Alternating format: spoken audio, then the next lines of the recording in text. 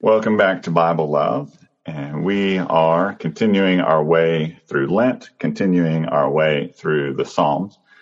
Today we find ourselves on Thursday in the third week of Lent. So the prayer for today, let us pray. Keep watch over your church, O Lord, with your unfailing love, and since it is grounded in human weakness and cannot maintain itself without your aid, protect it from all danger and keep it in the way of salvation. Through Jesus Christ, your Son, our Lord, who lives and reigns with you and the Holy Spirit, one God, forever and ever. Amen. Amen.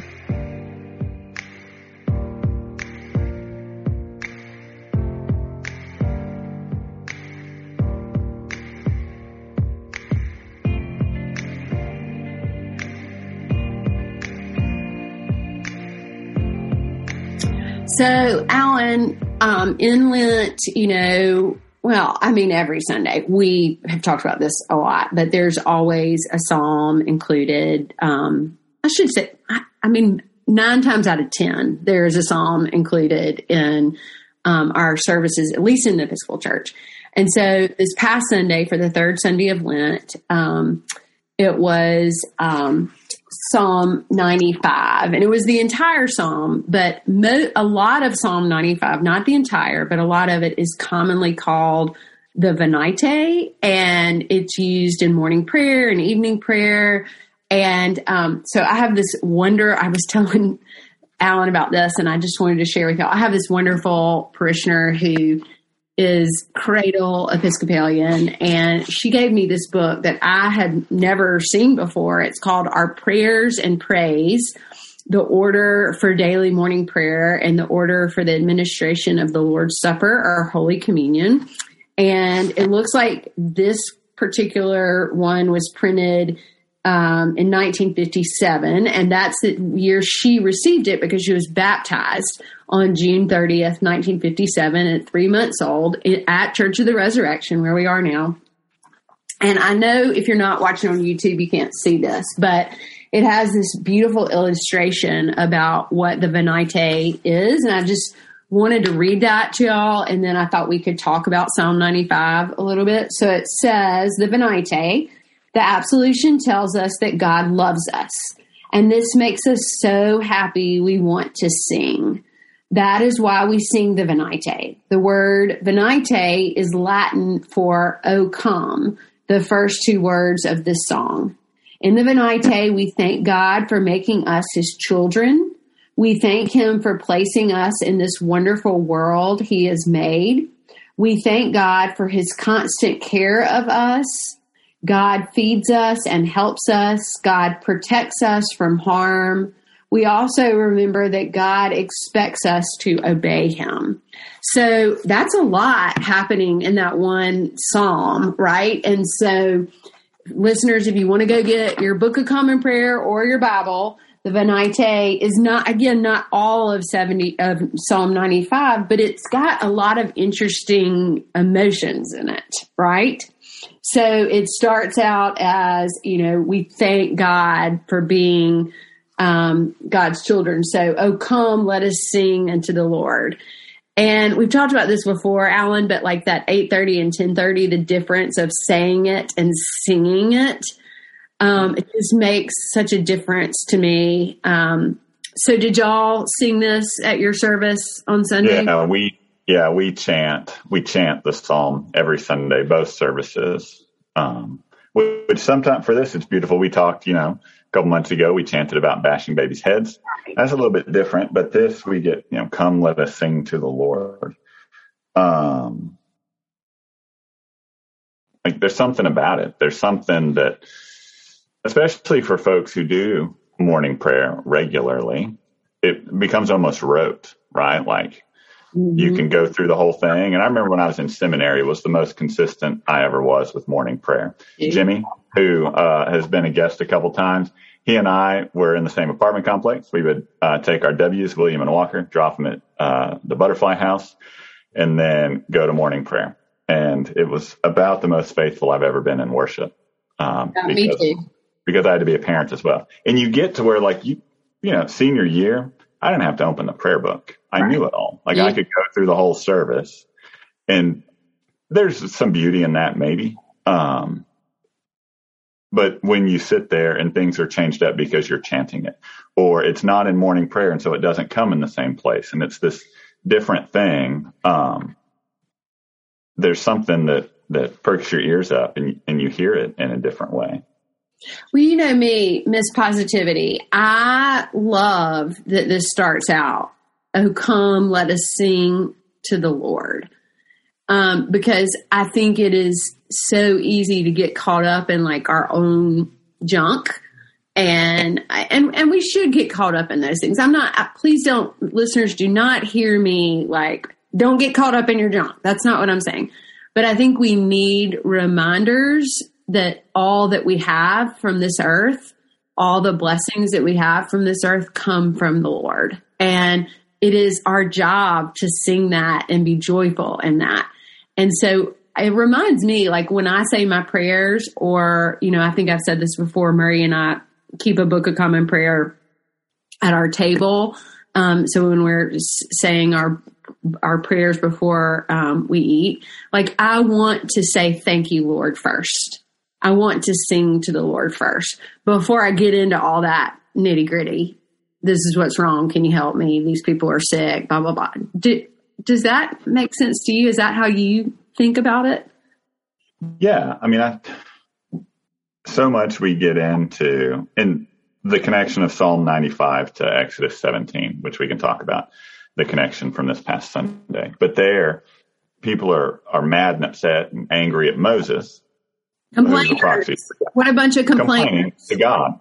And sometimes I feel like that's what my prayer life is it's, God, why is this and this and this, and please help this, and please help that, and please help that. And right, like intercessory prayer like that is beautiful.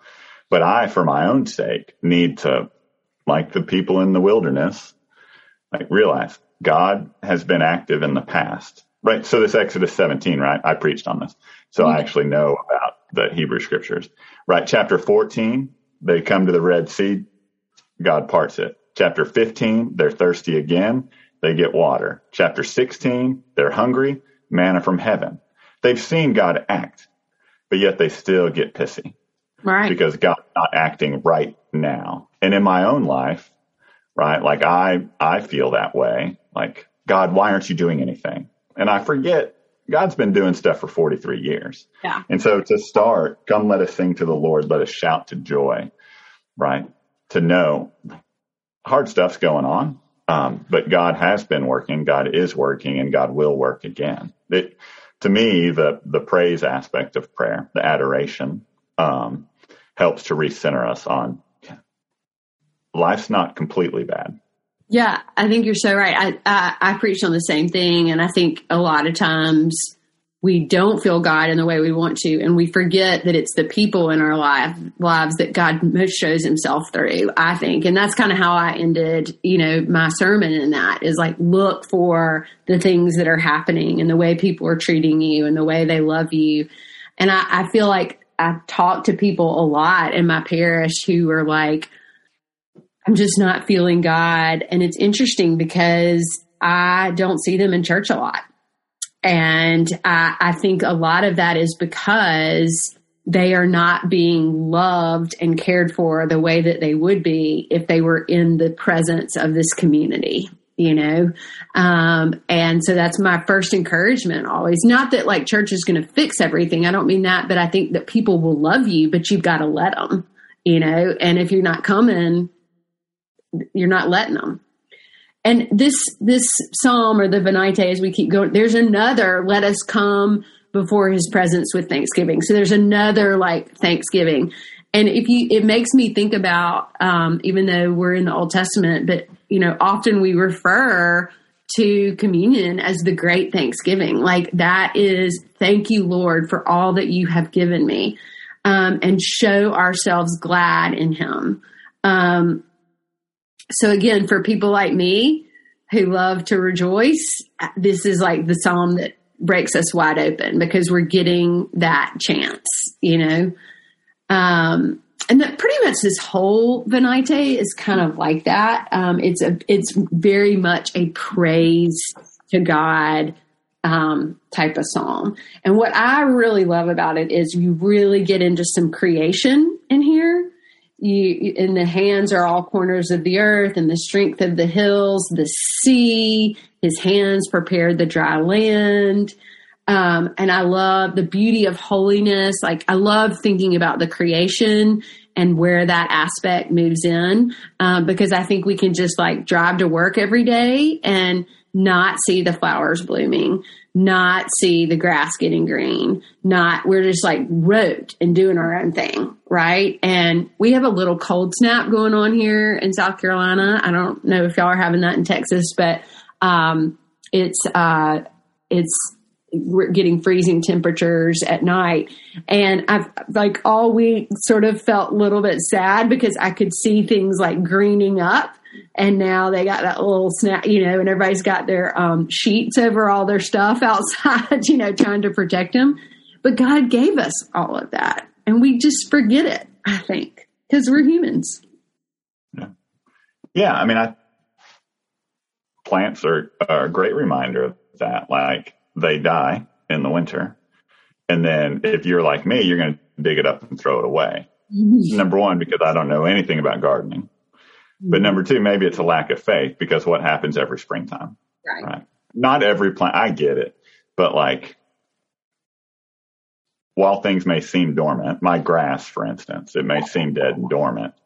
There's something working in the background, and every spring around Easter time, it works out that way. A new life springs forth. And so, yeah, I mean, the connection between creation, there's this, Melissa Urban is an author. She wrote The Whole 30. It's this. Oh yeah, I know The Whole 30. Uh-huh. Yeah. And she wrote this book of boundaries. She's an Instagram influencer who influences me. I'm like captivated by her and her husband, the whole deal, whatever.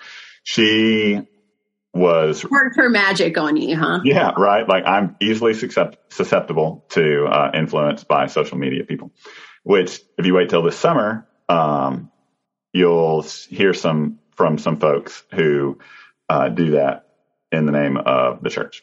Anyway, that's a plug for what's coming this summer.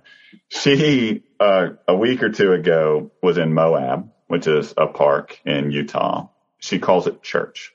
Right. And I think about that, right? Like, for me, church is, this place that's right outside my office, and there's a form of beauty there. But for so many people I talk to, so many people I care about, the church like here means nothing to them. Where they find a connection to God, creator, universe, whatever, is in nature, because of the growth, because of new life springing forth, because of all the things we talk about in church. But other folks find it in other ways. And so to hear that, in his hand are the caverns of the earth, the hills, the sea, all of it. I mean, yeah, that is church. I totally agree. I have a brother who lives in Idaho, and his church is outdoors, and I get it when I'm out there and I see where he lives and, all of that, or even in my own backyard, just watching that grass grow green again, But my pushback to that always is, and I'm a priest, so I got to say it. I agree. It's all in nature, but what you're missing is the community and God's love. And that's the part where I want people to experience that, but just got to say it because that's what we do. Right. Okay. So we talked about the sea. We talked about the corners of the earth.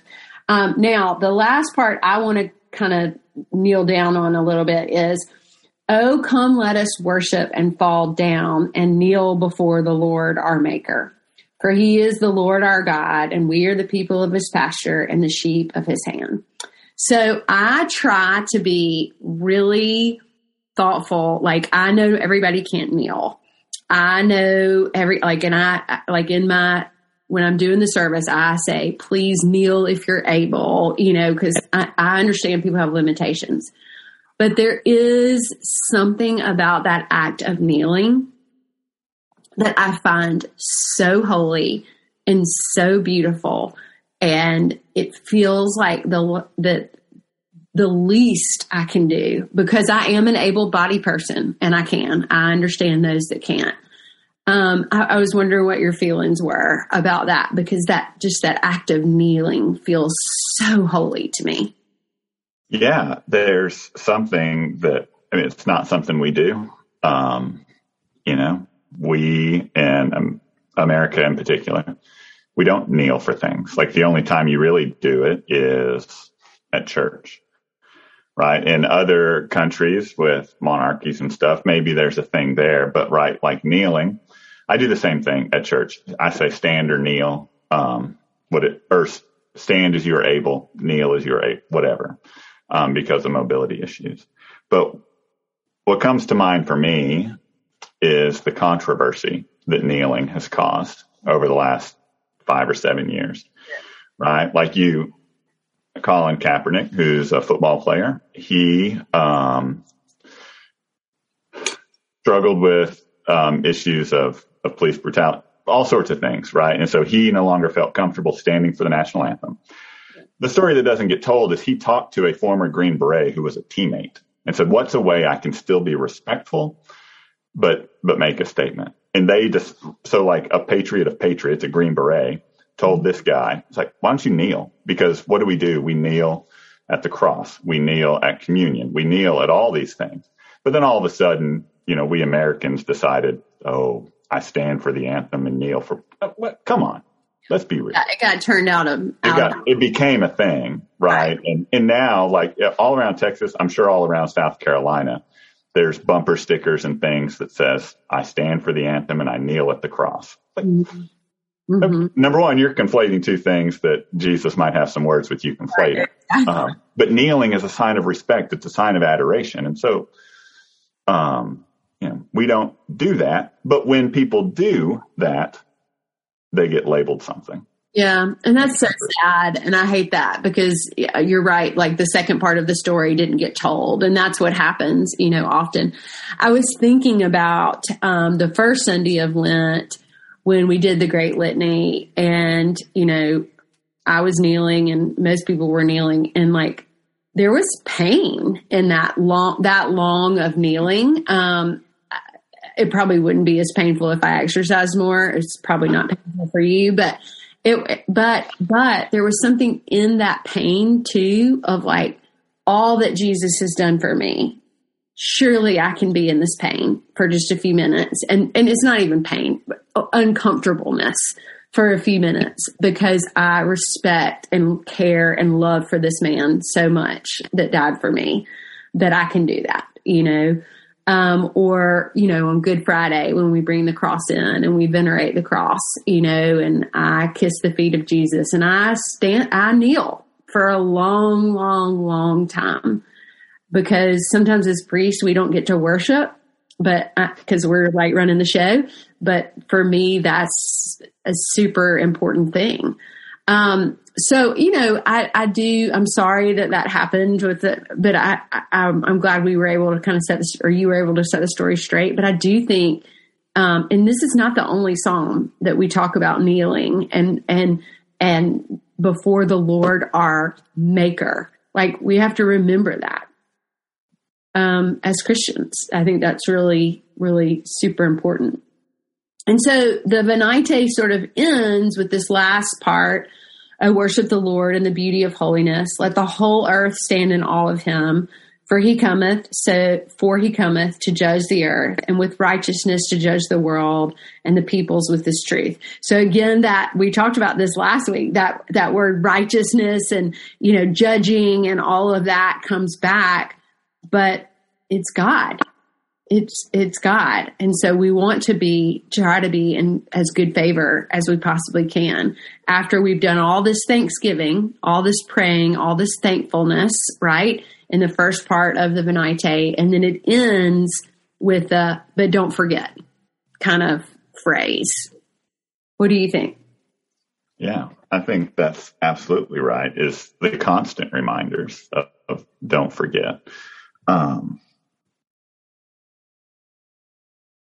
Because the Psalms lay out here, David goes on to throw the Israelites under the bus and all the complaining and groaning they did, not talking about the stuff that he himself has done. Sure. But the constant reminder of we've been in this place before. God has acted before. And so when we find ourselves in those places, remembering that God will and is acting now. Yeah. Yeah. God is always active, and we need to kind of continue to remember that over and over, whether it's in the Thanksgivings or it's in the sorrowful times, or like be mindful of what's there and how we treat people. Because we want to be in that good favor. I do. I don't know about you, but I do. I'm going to mess up over and over and over, but it's important to me what God thinks of me. It's very important to me. And the good news is that I'm so beloved by God, and I know that, but I still want to try to do right. And I still want to try to be the best human I can be, but which will be full of mistakes. And I think this psalm and this particular Venite, so I just want to read again.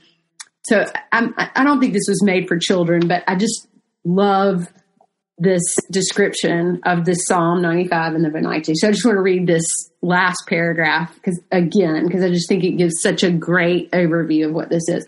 In the Venite, we thank God for making us God's children. We thank God for placing us in this wonderful world God has made. We thank God for God's constant care of us. God feeds us and helps us. God protects us from harm.